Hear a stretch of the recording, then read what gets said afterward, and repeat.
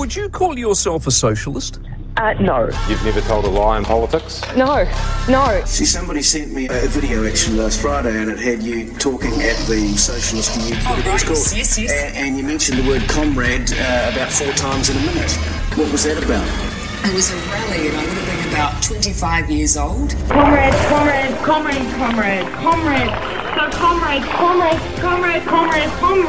That was in 2009. Oh, well, I can't remember which country it was in. Have you changed since those days?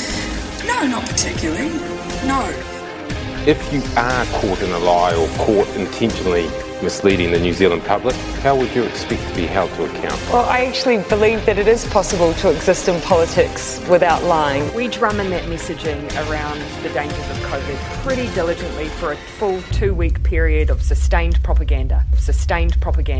World Economic Forum slaughterhouse, where people will be pushed into bankruptcy and have their right to even live on the land. The plan, if you delve far enough into the UN agenda, is to move people into super cities and have wilderness zones, human exclusion zones. Hello, welcome along. Grant Edwards from Liberty NZ. With me today is Meri Pennycook from the Agricultural Action Group. Their website, just jot it down, is aag.org.nz. That's the Agricultural Action Group, and I'm speaking with Meri. Thanks for joining us, Meri. I think I saw you on Counterspin, and I was very impressed. I think I saw a video of you and Rob. Is Rob your husband or partner? He is my associate at AAG. Right, yep. Okay, yeah. And then who else have we got there? You've got Rob and Fred. So there's just the three of you? The three of us formed AAG, correct. Right, and AAG is Agricultural Action Group, and it's online, aag.org.nz, and that's very important for people to go there. Especially, is that for all people, do you think? Important for everyone to go there and have a look? Seeing as farmers are absolutely producers? Yes, urban and rural, and a lot of the legislation that's beginning to come out now will also affect the urban people as well. Even the SNA, significant natural areas, a lot of that mapping is now beginning to hit urban people as well. So, because the farmers are first in the sites, it will then move on to the urban people. So it's good to appreciate what's going on, and also to do what you can to help protect the food supply of the nation is also very important. Meri, we have international listeners, so could you just explain to us what the Socialist Labour government of New Zealand is doing with regard to agriculture in New Zealand? Sure. So at the moment we have a majority Labour-led government, but we are of the firm belief that all major political parties are in line with the United Nations global agenda. So New Zealand was one of 192 countries that signed up to the UN agenda back in 1992. It does say on the document it's non-binding, but if you check with top legal people, they will tell you even if the contract says non-binding, once you place your signature on it, it becomes binding. Yes, and absolutely. We have, for example, our Prime Minister Jacinda Ardern at the Goalkeepers Conference in New York, sponsored by the Gates in August 2019. She stood up as keynote speaker and proudly told the world that New Zealand was the first in the world to fully implement all the UN agenda items through every part of our legislation. So to tackle these issues in New Zealand, the government, I'm proud to lead, is doing something not many other countries have tried. We've incorporated the principles of the 2030 agenda into our domestic policy making in a way that we hope will drive system-level actions. And that was back in August 2019. So what we're seeing now is the outworking of that coming out through multiple levels. But of course, just like Stalin, the playbook for communist movements is take out the farming community first. They're self-sufficient, they're pretty independent, quite often they have firearms, and they usually have more of a fighting spirit, because if you're an urban person and suddenly the power, the water and the food disappears, you're quite easily subdued. But if you're out on the land, you've got a bit more resource and a bit more ability to fight back, I think. So, I mean, for people who are aware of what I'm speaking of, they'll be following along. Some people haven't heard very much about the UN agendas, but David Rockefeller, who paid for the people who wrote the UN agendas, they stated quite openly, David, in interviews on the internet, you'll find him saying that the UN agendas are based on communist China. So there's absolutely no doubt in my mind, and plenty of people here in New Zealand, that we are in the midst of a communist move for one world government. It seems to be across the board. Now, National don't seem to be doing anything much, and ACT seems to be sort of playing the same, singing out of the same hymn book too. Yes, they're going on about opposition. free speech, but he's turning a blind eye to this type of thing. Absolutely, absolutely. And so you say the farmers, they go for the farmers first, and how do they do that? Well, you destroy the farmers, you push them off the land. There's an interesting document, which there is a link to it on our website. It used to be up front on the UN website. Now you have to dig around in the archives to find it. But what it is a 351-page complete detailed document of Agenda 21, which has since been summarised into Agenda 2030. Most people, when I talk about the UN agendas, they'll think of the 17 Sustainable Development Goals, which is what you'll find in roughly a 60-page document if you go on the front of the UN website. Mm-hmm. Now, that has what sounds like great goals. We'll eradicate world poverty, we'll create equality, we'll have a sustainable future that protects our environment and our planet. And so that all sounds good to me. But when you get the 351-page detailed document and you read what that really means, you get some rude awakenings. You discover that what is deemed as unsustainable and therefore won't be in our future is private ownership of land, private ownership of motor vehicles, private ownership of anything, roading, irrigation, ski fields, golf clubs, even the family unit is down there as unsustainable and viewed as, they don't want it to be part of our future. So what can be written in a quite appealing way in the 17 Sustainable Development Goals, when you drill down into the fine print of where are they actually taking us and what does it mean behind the nice rhetoric, you find out that the plan is not very nice at all. And honestly, looking at communist China with social credits and people completely reliant on the state for their income, you start to get an inkling of where they're wanting to move us to here in this country, which is pretty outrageous to get your head around if you're a Kiwi who's lived here and never really had to deal with communism or a lot of the things that European countries and other countries in the world have dealt with in their not too distant past. So it takes a lot of getting your head around. But what we do on our website page is we provide a lot of links and a lot of concrete proof, and so that people can go in there, listen to what we say, have what's called cognitive dissonance when you go, that's ridiculous, because your brain such absolute opposite to what you've believed is true. You just push it out and say that's ridiculous. That's why people throw around the label conspiracy theorists, because they can't bear to consider that what we're saying could be true. So we make a point of backing up. Do they? Yeah, we back up what we say with links and proof so that people can just at their own pace do your own research, do go in there and look at the links. There's an amazing lady who died quite recently called Rosa Corey. Oh, did she die? Did she pass away? Yes, about 2 weeks ago. Good grief. So she'd done some amazing work, a litigator in the USA who'd successfully prosecuted many states in America for implementing UN Agenda 21, which is a travesty of human rights. And so she does. Hi, I'm Rosa Corey with the Post-Sustainability Institute and Democrats Against UN Agenda 21.com. And I'm also the author of Behind the Green Mask, UN Agenda 21. I'd like to talk with you for a minute here about United Nations Agenda 21 Sustainable Development and what we're seeing right now, the total unrest, the disruption, the destruction of our existing nation state. And I want you to know that this is part of the goal of United Nations Agenda 21 Sustainable Development. I love her brilliant little short, 15, 20-minute teachings on the internet, still widely available, where she goes through different sections of the agenda, points out what it means, and sort of opens your eyes to what's really going on, what the big picture is. So she's a brilliant way to start getting your head around the agenda. But now, of course, Grant, we've also got the World Economic Forum working in tandem with the UN and pushing he's a pretty scary guy, isn't he? I have three major takeaways. First, the World Economic Forum is now very much engaged into this initiative of shaping a great reset for the post-corona era. And of course, the objective of this reset is to make the world more resilient, more sustainable, and also more fair and more inclusive. And to integrate you into this great reset initiative is absolutely essential. He's a scary guy, and his book about how they're using the COVID crisis to. He looks like Dr. Evil on. Well, yes. James Bond movie or something. I know, yeah. But his recently published book on how they're using the COVID crisis to create the economic collapse. And what's that book called? Heather Meri?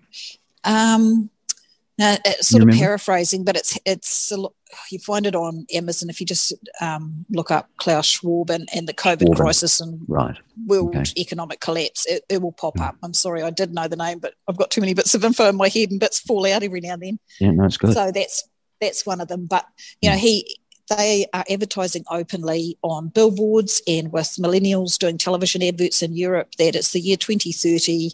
I own nothing. I have absolutely no privacy and I'm happy. And he talks in his book about how, economic collapse will be foisted upon the world.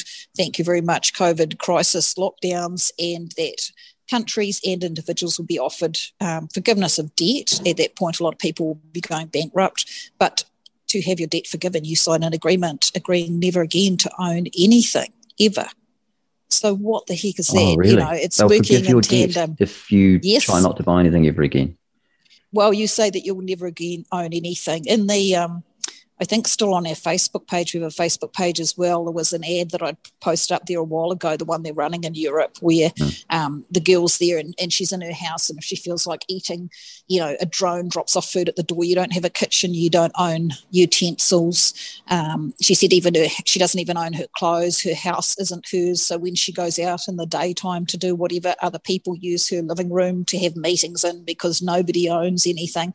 It's just mind-blowing, really. And this is just a mock-up of 2030, is it? Sort of like a... Yes, this is what they're aiming for and towards. And, of course, we have things like Grant Robertson, Deputy Prime Minister, who in his Magic Talk interview was asked about the Great Economic Reset, and he threw the toys out the cot and said that was absolutely ridiculous. And that was ridiculous. How dare he be asked about conspiracy theory and promptly cancelled all a upcoming socialist interviews. He's a communist from university days.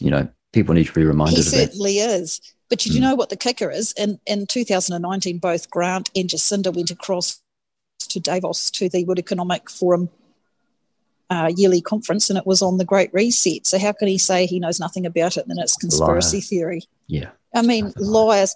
How much lies and broken promises and blatant harm will we accept from our politicians before the people of this country say enough is enough and rise up and take some action to push back? And so that's what Agricultural Action Group is all about. Fred, Rob and myself, we actually all happened to stand for election in the last election for Advanced New Zealand or NZPP, and because none of us had any desire to do so, but we were so concerned about where the country was going and that nobody seemed to be talking about what was really happening. And so we all got together and we're having a bit of a laugh on election night, but we all went, oh my goodness, nothing's going to change in this country, and we can see exactly where this freight train is taking us. What can we do as individuals outside the political system? Because by then we'd learnt enough to see that there is no answer from within the political system. It's entirely corrupt.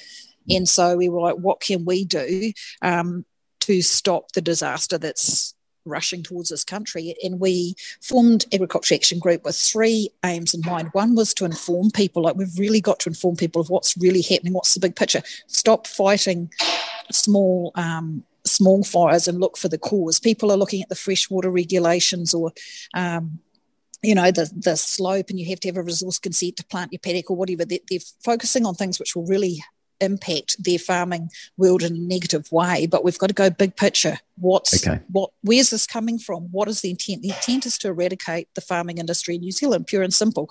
Why do they want to do that, Heather? Because don't we need to for eat? Communist takeover, but you want people reliant on the state. Look at all the mass media about fake meat, fake milk. You can you have a biometric printer, you can push the button and it'll print you out a cow steak made from one cow cell and a whole lot of chemical. So, the move is away. How do you control the people? You control the food. You have starvation. You have people fearful. In India at the moment, I've got a friend whose family is sending her out videos from India, and her family lives there, and the Defence Forces over there are burning crops paddocks of crops and burning depots full of food, and people are starving. You know, if you want to take over a country, you remove the firearms, you remove the food, you have people starving and fearful, you create as much panic as you can about illness, etc., and you just load in the fear and the lack. So you've got to look back in history, look at Stalin and a whole realm of other communist takeovers. You've got to destroy the food supply and destroy the people who are most likely to be opposition, and that's the rural community. So that's who's being targeted first. Back in the 1980s and 90s, there was a fellow called Barry Smith. He was a Christian preacher, and he used to go around different churches and also talk to some pretty big crowds. And he used to say that the reason why they've brought in plant variety rights and plant breeders' rights is because you can only get 1 year's growth out of the vegetable seed, and then you have to go back to the seed company to get more. And that's why they developed that back in the 70s, apparently. And he also said that licensing is the reason why they want licensing, fishing license, gun licenses for shooting and all that sort of thing, is because they want to control your food. And absolutely, it really goes against everything in me that a government could control me, that I couldn't go out and fish for my own food or hunt. Exactly, and that's coming. It's closer than you realise. I believe it is. And I meet so many people who see clearly what's happening, particularly of that older generation. And I say, "Oh my gosh, how come you're awake? How come you've seen this coming?" And they say, "We listened to Barry Smith back in the 80s or the 70s or whatever." He was way ahead of everybody. I've never heard him, but there's a lot of people who are awake today because of what he was saying back then. So he is incredible. Yeah, but there's a revival of his old videos. Actually, people are watching his old videos. That makes good sense. And we do have a food bill, I believe it's called the Food Safety Act, which is going in front of Parliament very soon. And they're talking about exactly what you're talking about. They will outlaw the growing of your own seeds, the trading of your own seeds, all to keep us safe, of course. And they tried to bring that in Croatia and France recently. And that's when I don't know if you saw the videos of the French farmers who not only took to their tractors, but they were out knocking down power poles and pushing back the riot police with their tractors, literally pushing back. Brilliant. And that was because they've tried to bring that in here. Well, again, what's the best use of your energy? If a whole lot of farmers get out and push people around with their tractors, they may feel better temporarily, but does it change anything? We firmly believe that advocacy, making submissions, the word submission, what does that tell you? In petitions, doesn't sound too good. Do not create any change.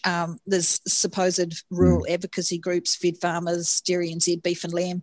One of our talks in the North Island recently, Owen Jennings, past ACT MP and long-time national president of Fed Farmers back in the day, stood up. One of the first things he said was all these supposed farming advocacy groups, they're already in the tent with the government. When you begin from in the tent with the government, there's no way you're doing advocacy for the farmers. And that's so true. And don't get me wrong, there's still good people in some of these organisations. There's a handful of good people there who are trying to work hard for the farmers. But at the top levels, they've all sold their souls. They are online with the government. They are there to make the farmers comply. And so compliance won't get us anywhere. With the frog being slowly boiled, they will change the goalposts because the whole thing is to make it impossible to farm, to make it impossible to pay for all the audits and the fees, to make it impossible to file a resource consents. If you've got land that's more than a 10-degree slope, you now have to get a resource consent to plant a crop you've always planted. Resource consent backlog time is 6 months to 2 years. The cost is $2,000 to $20,000 to plant one paddock. You know, you just make it impossible to farm, impossible to be viable. It's not sustainable. The government has released the rules with the Overseas Investment Commission. If you're a foreign investor who wants to come in and buy good productive farmland, I'm not talking about the steep, hilly rubbish stuff to plant your pine forest. You could come in and buy perfect arable land, and it's being sold up and planted in pines by the hundreds of thousands of hectares. That's a global issue. Once it's gone, it's gone. Yeah. It's terrible. And shouldn't be allowed. Happening in Auckland too. They're putting housing where they should be growing vegetables. Yep, and they're doing that to create a food shortage. It's they're playing the long game. They know what they're doing, and they're slowly boiling the frog. They do it little piece by little piece. So unless you keep stepping back and going big picture, you don't realise how clever they are and how they're just taking us there tiny step by tiny step. Yeah. I agree with that. That's what Barry Smith used to say. We're like the frog in the pot. Oh, this is lovely and warm in here. This is nice, isn't it? Yeah. And then it's so warm, then next thing they're cooked. And that's what's happening with us. Is it too late? Absolutely. you think it's too late now? I don't believe it is too late, but we're getting close to too late. Mm. So people have to wake up. Hopefully once they do their research and get shocked out of their complacency, then they become motivated to do something, because we need to do something or we're going to lose our future, and we're going to have a horror future for our children and grandchildren. And then our third motivation to form AAG was to then supply the resources and the tools and the information so people can take effective action. Now, we've been looking a long time, and just about a month ago we were invited to a meeting with a group called Land Freedom, and they were some of the best minds in New Zealand who came together to go, what is the best, simplest, most effective way for people to push back and take back their power and authority, to make their own decisions and not to submit to harmful things. So, and I say that in a completely peaceful, non-violent way. But to be able to say, no, I do not consent to stuff that is harmful to us and our livelihoods. And nobody wants to wreck the environment. We're all on the page of this is a beautiful planet. We're here to look after it. We're not here to trash and destroy. Yeah, they're environmentalists, aren't they? They are indeed, and they're just given so much bad press, false press, false narrative in the media. Let me give you a prime example, which makes my blood boil, Grant. When they brought in the draconian freshwater regulations, which will force farmers to make the nitrate level in the water on their farms 10 times higher than what the safe drinking level is. So the streams. Yep, and the government said that we're having to take, this drastic action to get back to pre-human habitation freshwater standards. Well, you can't do that unless you get rid of the humans, but that's actually their plan. Anyway, but they said that, okay, so the justification for this is that supposedly 60% of our rivers, waterways in New Zealand were unswimmable, undrinkable. That was horrendous. And so, of course, people in the town went, wow, the farmers are horrendous, polluting everything. This is why we need these regulations. So not true. So I met this statistician who was really angry by that and knew it was untrue and decided he was going to find out how they could say that. And he did his research and discovered that there's approximately 23,000 waterways in New Zealand large enough to be classified as a waterway or a river. And what the government had done is surveyed those 23,000, taken the 2% only of the dirtiest ones and water tested those. Now, of the 2% dirtiest ones, 60% failed. So then they twist a few words and say 60% of our waterways failed the swimming drinkable test, when the truth is that was 60% of 2%. So the truth would be 1.2% of all the waterways in New Zealand failed the test. Now, 1.2% is a hell of a lot different to 60%. See how you can twist science by leaving out words. Yeah. They tell us we're creating carbon emissions, but they've left out the scrublands in New Zealand. If you put those in the equation, we're almost carbon neutral. If you include the grasslands, and 1 hectare of grassland sequesters more carbon than 1 hectare of pine trees, but they won't tell you that on mainstream media. If we include the grasslands, we're well into the carbon negative for this country, yet they're making us slash herds and bringing in methane taxes and all kinds of ridiculous things based on this myth that we are creating climate change by carbon emissions. A scientist friend did a very detailed equation to find out how much we should be receiving in payment for being carbon credits, carbon negative in New Zealand. He included all the crops, the grasslands, the scrublands, and a certain months of what size the crops were. And he came to the stunning answer, Grant, that we should be receiving $1.2 billion a year in carbon credits. Instead, our government tells us we're producing 80 million metric tonnes of carbon emissions, which we need to cut to zero. And even that figure that they give you, which is totally untrue, we're carbon negative, but if that was correct, in 1 week, China, one country, produces 269 million metric tonnes of carbon emissions. So that supposed 80 million metric tonnes is less than 1% of the total world emissions. But if you do the equation correctly, we don't even produce. We are negative. We are well in the negative in this country. But time and again, they manipulate what the public's being told. All of the sustained propaganda. Sustained propaganda, the methane, the supposed fart tax and ruminants burping and farting methane, excuse the language. And so they tell us this is bad, and they've just said that they want all dairy farmers to reduce their methane emissions by 15% or they'll be taxed. And if you're an average-sized dairy farm, your tax could be $230,000 a year. How many people is that going to put out of business? But if you look at how much methane our ruminants create in the world, in comparison to the rest of all the methane produced in the rest of the world, if you filled an Olympic-sized swimming pool with the methane produced over the entire world, that would be 250 million litres of water.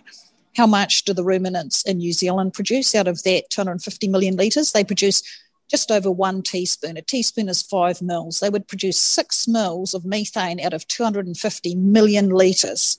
Yet our government is saying we must cut our methane back by 15% or we'll fine all these people, tax them and put them out of business. It's insane, Grant. The only way it makes sense is if you look at the big picture, they're here to eradicate farming. They want they want to control the food. Yep. And because they want to control the people. Yep. And take out the farmers first and then cut off the food, the water, the energy shortages. They've shut down Marsden Point. They're removing LPG. They're going to, by 2030, stop importing vehicles that run on fossil fuels. You imagine trying to farm, How can I farm? With your electric tractor. Your electric tractor will need a 10-ton battery. Well, I saw a digger. These guys said, there was an electric digger, earth mover, and it said it's fine. Yeah, it worked for 2 hours, and then they said we're charging it now.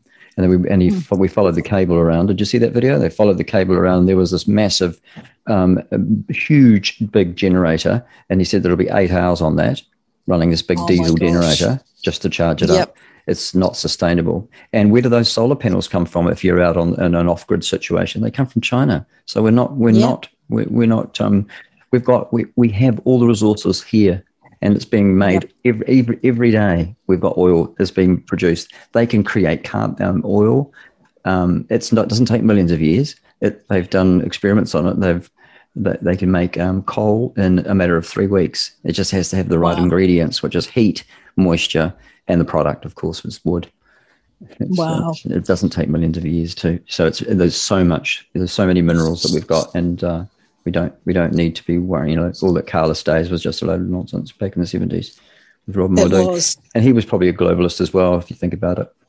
Absolutely. They've been setting this up for a long time. It's a long game plan, and each successive government has done their little bit and tweaked a little bit here, created the fear, created the poverty mentality. We're going to run out of water. We're going to run out of resources. That is rubbish. Absolute rubbish. And they use fear of a pandemic, fear of global climate crises, fear of, and people, how do people give away their freedoms willingly? When they're fearful, that's when they give them away. And so people are not only handing away their freedoms, but phoning up and narking on their neighbours, etc. I mean, the Domestic Terrorism Act, which is going to come into effect shortly, basically gives the New Zealand police the same powers that police had in Nazi Germany. They can just, on suspicion of someone being a future threat to national security, not a threat at the moment, turn up at their house, search it, seize anything and anybody, and hold them indefinitely without recourse to the legal system or etc. I mean, that's Nazi Germany. It's unrivaled power.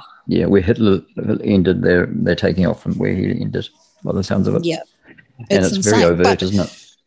It is. But remedy. So the remedy that we found is actually, it's quite simple, really. People, first of all, have to wake up to what's going on, realise that they have the ultimate authority as a living man or woman to say, no, I do not consent. Now, if you look at every single act that's used by the Crown, and the Crown being the New Zealand government, and most people, a lot of people don't realise, but that's actually a corporation that is registered on the US Security Exchange. It has a company number and it's a corporation. Therefore, all the other departments underneath the government are also corporations, and you can look at some of their, if you look them up in some of those overseas registers, you can look at their balance sheets, etc. The New Zealand Police, the Ministry of Justice, WINS, IRD, they're all corporations. All corporations, right. Even our councils who have CEOs, they are corporations. Yeah, they do, they do. You need to understand that these guys are all corporations, and then you look at any act they're using in legislation, it says this act binds the Crown. Now, are you the Crown as a living man? No. So why do these acts have jurisdiction over us? Okay. Because what has happened is that we have had a fake legal identity created for us, which is a corporate under our name when our parents actually registered us at birth. And if you look in a legal dictionary, start looking at all the words you take for granted, look them up in a legal dictionary and see what they mean in the system, in the governmental system. So when you register something, whether you register your car, your dog, your sheep under your cattle and deer under NATE system, when you register something, register means to transfer ownership. So I don't know if you remember, we used to have ownership papers for our cars. Now we don't. We have registration papers and we pay a registration fee. Our vehicles are registered. The ownership, when we register them, goes to the government. The registration we pay each year as a lease fee. Except when they change these little names, everything's changed. Little tiny step by step. So what happens is when our surname is written in capitals and then our Christian names, and they use our date of birth and our physical address, which is also attached to a piece of paper, a fee simple title, which represents the land, but it's not land. And when you look in a legal dictionary, land has two meanings. It means the dirt, the whenua, but it also means an artificial construct, a piece of paper, a fee simple title. Right. So corporations only have power over other corporations. They do not have power over anything real or of substance. And so because we're a living being, a corporation, i.e. government, doesn't have power over us unless we believe they do and give them our authority, and they have tricked us into it by creating this dead legal entity under our name, which we respond to. Go home and look at your passport, your driver's license, your birth certificate, surnames in capitals, Christian names in lowercase. You think of whether you phone the power company, the bank, or anywhere, they say, three security questions, ma'am, full legal name, date of birth and address. Once you give those three items, what you're doing is you're recontracting back with them as your legal corporate entity, as a dead entity, because corporations do not have jurisdiction over anything living, anything real. They only have jurisdiction over dead corporate entities. So when we recontract back to them under that legal fictitious entity they've created for us, we give them our jurisdiction. That's why I can only say in every act, this act binds the crown. And so what do we do then? What do we have to do? Well, we have to withdraw our consent. And so, for an example, we've got these SNAs, there's significant natural areas going on all over the country where councils are sending letters, not just rural people, urban people as well, saying we are taking this piece of space. Usually 30 to 90% of people's farms is now being designated a significant natural area. When that happens, you have to fence it. You still pay rates on it. You still have to weed control it, but you cannot use it to harvest anything or to graze your livestock on. So if you've just lost 30% of your farm, you've got a big problem. And so then in July, the Indigenous Biodiversity Act will come out. That will have even tighter rules around what you can and can't do with an SNA piece of land. And so basically it's a land grab. And so people are pretty concerned about this.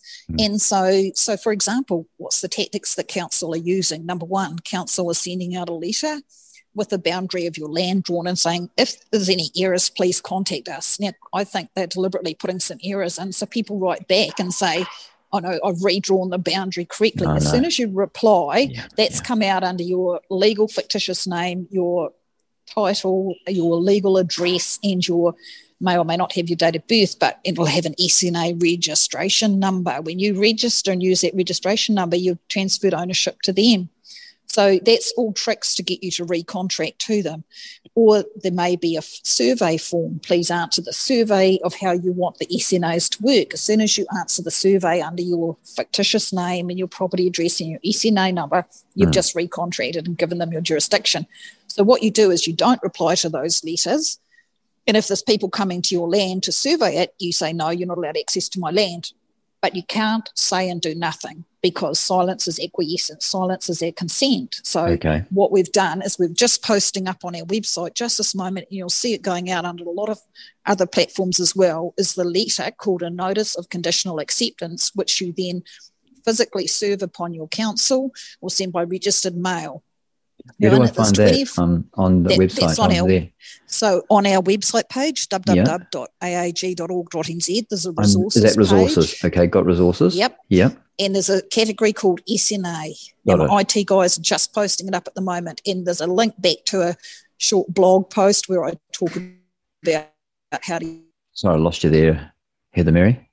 Yeah, so we're on the the SNA, Significant Natural Areas, on your website. That's aag.org.nz under resources. Yes, and you go to the category SNA. There'll also be a blog post about it as well. You can toggle backwards and forwards, and I've given you a few instructions there. But what you do is you fill in the letter with your name, but don't put your surname. That's your fictitious legal entity. Right. So you put down Harry, John, or whatever your Christian names are. You don't sign it because, again, putting your signature of that legal fictitious dead entity ties you back into contract with them. So there's nowhere where it says sign it. So you fill in the blanks and then you serve that to them. Get a receipt for it, take it in by person or send it by registered mail so you've got proof of delivery. Can you still send things by registered mail? Yes, you can. It goes in a thing that looks like a courier envelope, but it says registered mail. Okay. So send that into them, and then they have 5 days. And if they can come back and prove to you that there is, because what they're doing is it's intent to deceive. If they're trying to get you to use those ways to recontract with them, that's intent to deceive. So once you've made them aware of that, if they continue, then it becomes perjury. But also under contract law, commerce, corporation law, if there's any deceit or fraud involved, then every contract becomes null and void. So you point out the deceit and the trickery. You say, if you can prove these things, which those 25 items listed as the deceit and fraud, if you can prove that these are not true, then I'll accept your significant natural area jurisdiction to take this land from me. Right. But of course they can't prove it because there's deceit and fraud. So at the bottom it says, if you don't rebut this, this is full and final and it's taken as consent that, all contracts are rescinded, no consent. So you're saying, you're pointing out their total lack of jurisdiction to come onto your land or to grab your land because they are a corporation. They have no jurisdiction over your land. over living land and living men and women and living beings. And so you point out the fraud, which nullifies all and every contract that ever was. And you just point out the fraud and you turn your back on them. Right. Well, on this page, it's not there yet, so it's coming. Is it? When will it be up there? It should be. Just keep refreshing because the IT guys were just posting it up just before I came on this recording with you. Right. So it should be up in the next half an hour. Right. Okay. So that's on the aag.org.nz, and you go to resources. Click on resources on the right-hand side, and then on the top left you'll see. Oh no, it's not the top left now. It's changed. It's moved. Where is it now? It's gone. So if you click on all categories and you look for click on all categories. Oh, I'm in the blog post. That's right. View blog posts. Resources. I've really lost it now. I'll go back to resources. I see. I clicked the wrong one. Resources. Carbon emission and climate. Oh, why is it? I was there before. Just a moment. I'll take that. Okay. Significant natural areas. Maybe they're just doing it right now and that's why I'm having trouble with it. Yeah, it's probably just uploading at the moment. Okay, great. And so that's there will be a button that takes you forward and backward to the blog, which also gives you some instructions. Good, right. But yeah, basically, and then we have also on our resources page, there's a section called Living. Yes, and I see if that. you look Living on Man. there, yes, there's a whole lot of other documents which explain the things we're saying in this one. So it's a really good idea to read through those documents under the Living Man section and get your head around the fact that that it's a huge, massive deception, worldwide deception of creating dead legal entities for people so that corporations have power over people and governments are corporations. Right. And the only power and authority they have, I mean, it tells you both the Police Act and the government, it says that this is by consent. So we, the people, it's when we just consent by saying or doing nothing or give away our authority to these people that they have the jurisdiction to do whatever they want. And it's fraud. There has never been complete disclosure. And we have been tricked constantly into recontracting with them by using these various means. And so as soon as it becomes apparent, and you just look at everything with new eyes, every letter that comes to you, how it's addressed, are they using a title and your surname in capitals? Are people asking you for your full legal name, date of birth and place of residence? That recontracts you as a dead legal entity with them. It's insane. And a lot of people at councils or working in all kinds of these agencies have no idea. They're also they just think misled. people like you are difficult. You're just being difficult. Yeah. So it's, once we start to educate people and go in and have meetings with people and sit down, hey, council, come and meet with us.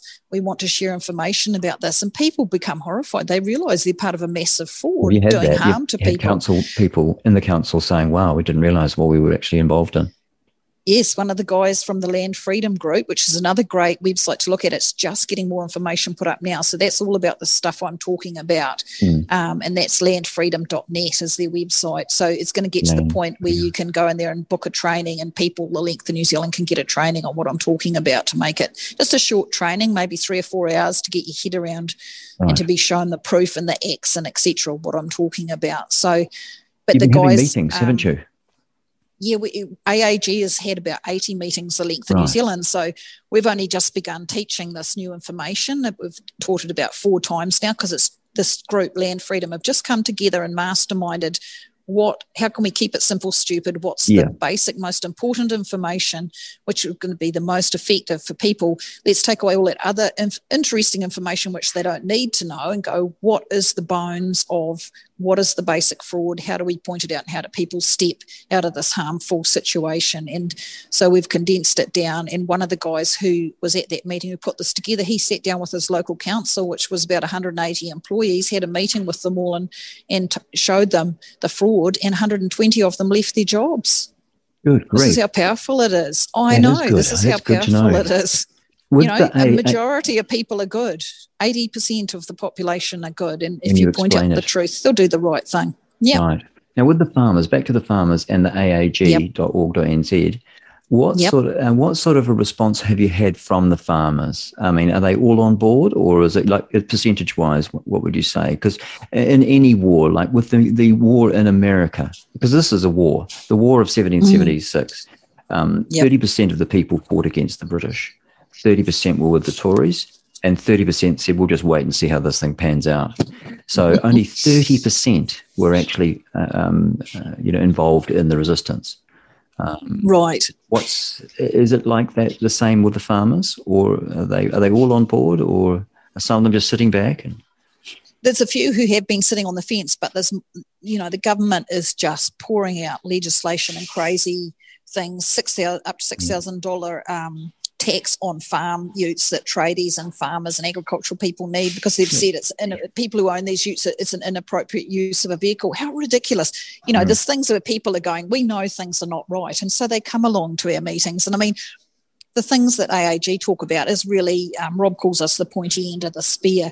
So we're talking about stuff which people are like, oh my gosh, the agenda, the World Economic Forum, the Great Reset, the crazy things that are happening overseas that will happen here with needing to register all your animals, all those kind of things without, and so there's more conservative rural groups like Groundswell and Rural Network, Rural Advocacy NZ, who are focusing more on the legislation, still trying to work with MPs and fed farmers, and taking a much more conservative approach. Now, those guys are doing a great job, because what we're talking about is too radical for some people, and so they will join those other groups. And we're all working for the same cause, to see the agricultural sector survive into the future of New Zealand. So whether you're going the conservative approach, or whether you're, we sort of believe that more conservative approach isn't going to get results, but they're still doing a really good thing, and it might get some results, so good on them. They're running in their lane, we're running in theirs. We're all part of one team running to save the agricultural industry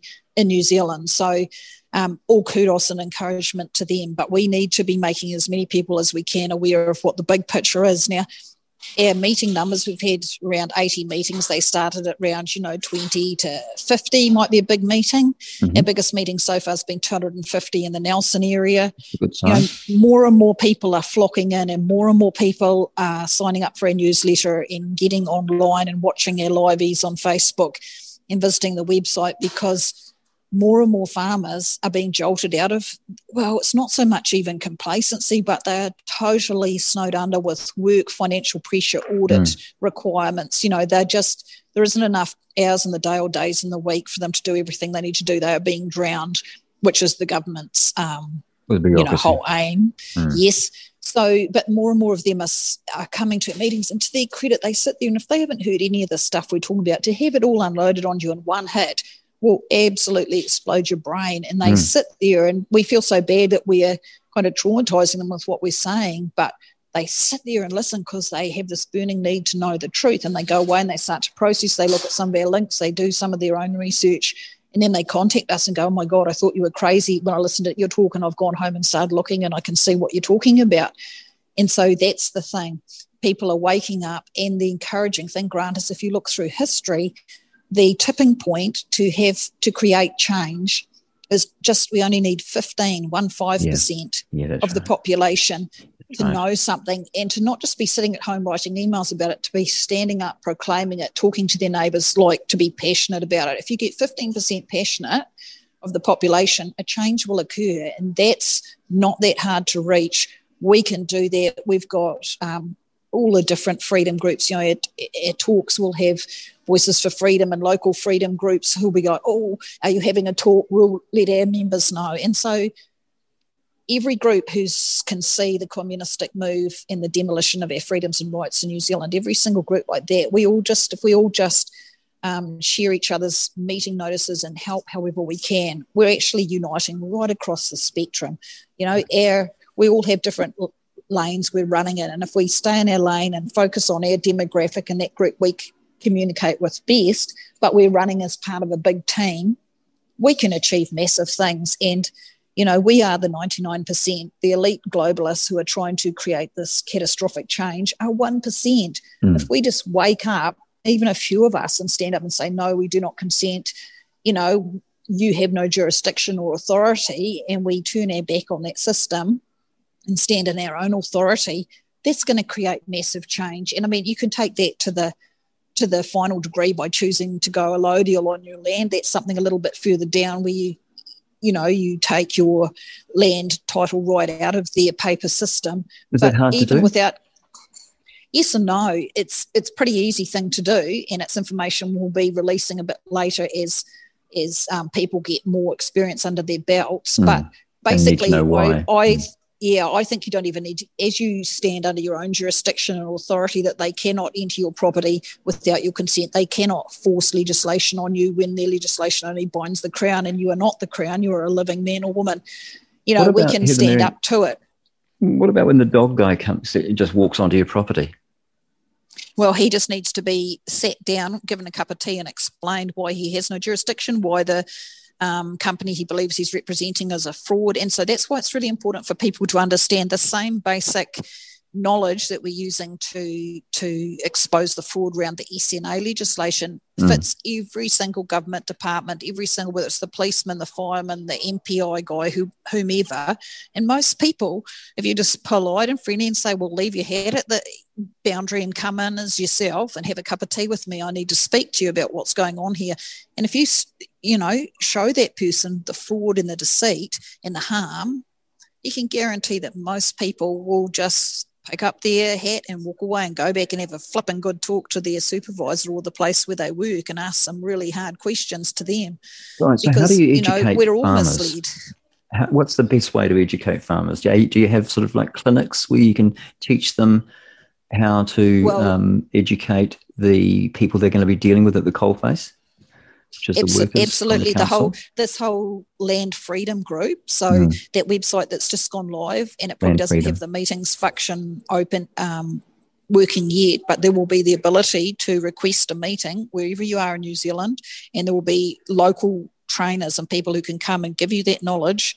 And the really important thing, though, Grant, is if one or two people try to do this and stand up, they'll just be shot down. They'll be bullied, harassed, fined, imprisoned, whatever it takes to shut them up and put them off. But when we have a massive amount of people all knowing the truth and everybody stands up together and backs each other up, if the squad of 5 arrive at your property and knock on your door, you ring your neighbours and they physically turn up and stand there with you, then we can't be bullied when we stand together. It's all about numbers. And the people who have brought the information to the Land Freedom Group and formulated this approach, they're the ones who have been the forerunners, who have been bullied, harassed, and paid the price over 10 to 20 years. They've proven this knowledge is correct, and they have stood up to intimidation, and they've come together to say, out of all the knowledge we carry, what can we boil it down to? What is the bare bones of what people, the average person, needs to know and understand to stand up to every kind of tyranny we're facing in this country at the moment?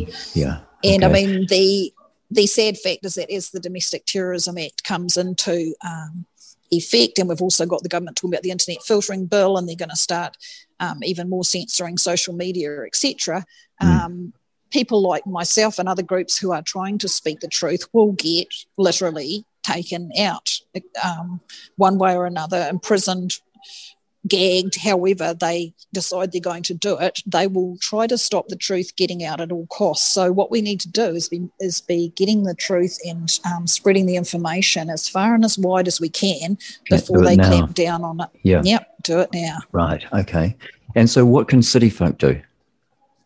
What I encourage city folk to do is get on sites like AAG, read and become familiar with what's happening. Join groups like Voices for Freedom or your local. There's a whole lot of freedom groups. There was one after, when we go and do a talk somewhere as AAG, we encourage the local people to keep meeting after we've gone. We pass around a list, say, someone take it home, ring and start meeting, because there's a good document under Living Man called Things to Consider. Now, you need to be aware that in the not-too-distant future, the banks will collapse, that obviously food will become shorter, that water's going to be controlled with the three waters, centralisation of the water, etc. And so whole communities, especially urban communities, need to have plans about how are we going to look after each other, who's got a backyard, who can grow what, how do we when you realise that councils, who are corporations, can't own any land, then any domain, reserve, etc., any supposed crown land can be used to plant vegetable gardens and grow sustenance. So there's a whole lot of things that communities need to begin meeting again, doing the opposite. The government has destroyed our sense of community. They have centralised everything. We decentralise it. We want to see the power go back to the people in the communities, and there's all kind of groups. There's groups in the Nelson area, Nelson, Tasman, who have been meeting for several years now and talking about alternative currencies and food co-ops and just, talking to the people in your building or on your street, but getting aware. The best thing anybody can do, I'd say, is smash their television set, almost literally. Absolutely. If you've got that, you haven't got a chance. Yes, looking at that. It's full of propaganda and lies. I felt like I needed to wear a mask yesterday after watching TV. I don't watch television, and I felt like, maybe the vaccines are safe. Maybe I do need a mask. What I can't understand is people like Fauci and people like Bloomfield. I've got recordings of them, videos of them saying, well, you can wear a mask if you like, but it's not going to do you any good. And this is at the start. So it's as though they didn't really know what the plan was as well, isn't it? They've been educated themselves on how to do things.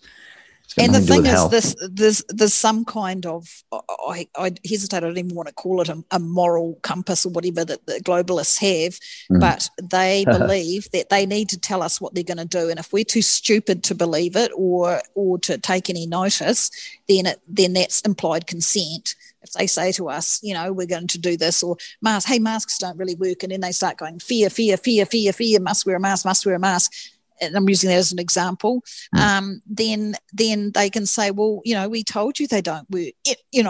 They've got their out. We have done nothing, and our silence has been our consent. So you will find that they will give us heads up of what they're doing, etc., in advance, and people will just ignore it or think it's too far out there and just disregard it. But if they've said it and we've said nothing, implied consent. So that lets them off the hook. They then think that they have no accountability or liability, which is not true. A lot of farmers, you would think, why would a farmer vote for Labour? And it's out there, I don't know whether it's propaganda or whether it's true, but you'll have a better idea because I'm sure you would have asked the question. Some farmers this is what I hear, that farmers are saying, well, we voted for Labour because we didn't want the Greens to get in. Is that fair that was say? A story in Stuff. That was a story in Stuff. Right. And so we started asking the multitudes of farmers we speak to, and there was only one person who was actually a horticulturist and a woman who said, oh, yes, I did that. Everybody else, when we say, did you vote, they'd tell us to beep off. As if they would. And so, so when you look at, I don't believe there's been a straight election in the world for the last couple of decades at least. That's my next we question. had similar software companies involved here who were involved in America. And seriously, some political statistician said it was statistically impossible for the result to happen that did in the South Island. Wasn't it 17 electorates all voted Labor? And don't you think it's a bit strange? Every single one. Yeah. Every single electorate in the South, that's statistically impossible. In an MMP situation. I've yet to meet any farmer who has voted Labor. Voted Labor. I can't understand it myself. So that means we've got. So we've. Just so like really, we've got to sort that out. Propaganda and the only source of truth. You're right. So don't you think we've got to sort out if there was election fraud? We need to get to the bottom of that. Well, I would just let it go because I think there's been election fraud for decades, and the answer, none of the current even if you had a different political party in, would still be exactly where we are because they're all they're all operating in the same playbook. They've all sold out to the globalists. Right. So if you want to check the election... the political system is not the answer. Did you know that if you want to do a recount, you've got only 6 months because the paper ballots, if there are any, because they're trying to change that now with the help of COVID, are destroyed. They're destroyed after 6 months. Now we've got to keep our banking details for the accountant and for the IRD for 7 years, isn't it? 7 years. So they only have to keep it for 6 months, and then you have to pay this thousands of dollars, and it's something like almost $250,000 if you want to do a recount of the whole shooting box. Well, that's wrong, isn't it? That just keeps you out, stops you from checking their fraud. Yep. So okay, absolutely. So do you know of anyone that's investigating that election fraud in New Zealand? There was a few people who were trying to do that. The ballots have already been destroyed.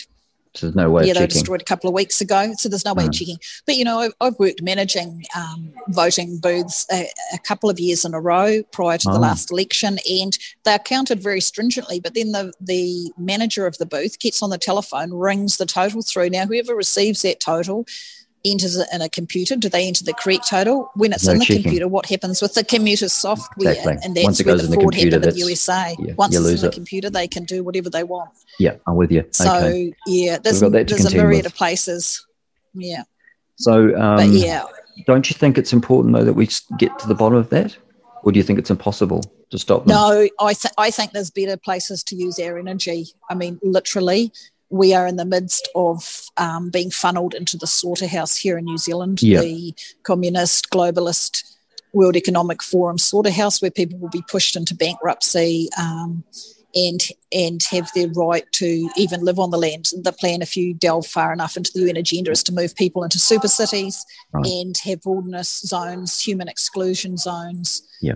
They're already talking about New Zealand making all dockland human exclusion zones as well. They're talking about that here. And people say that's ridiculous. And next minute, in comes some legislation with some weird stuff in it. They say, we'd never implement that. 2 minutes later, they're implementing that. Well, Liz would love that, Liz Lambert, because she'd say if it's not being occupied, you can go in and claim it for a lodial title. Well, anything owned by the Crown is not owned because a corporation cannot own anything that's real and living. So people can claim under a lodial, they can claim whatever they want.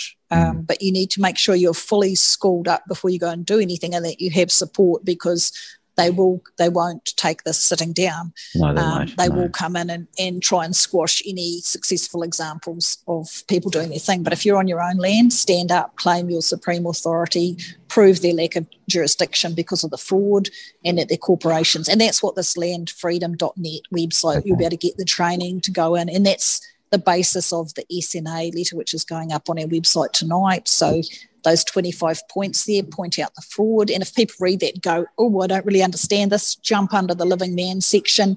There's background and explanation.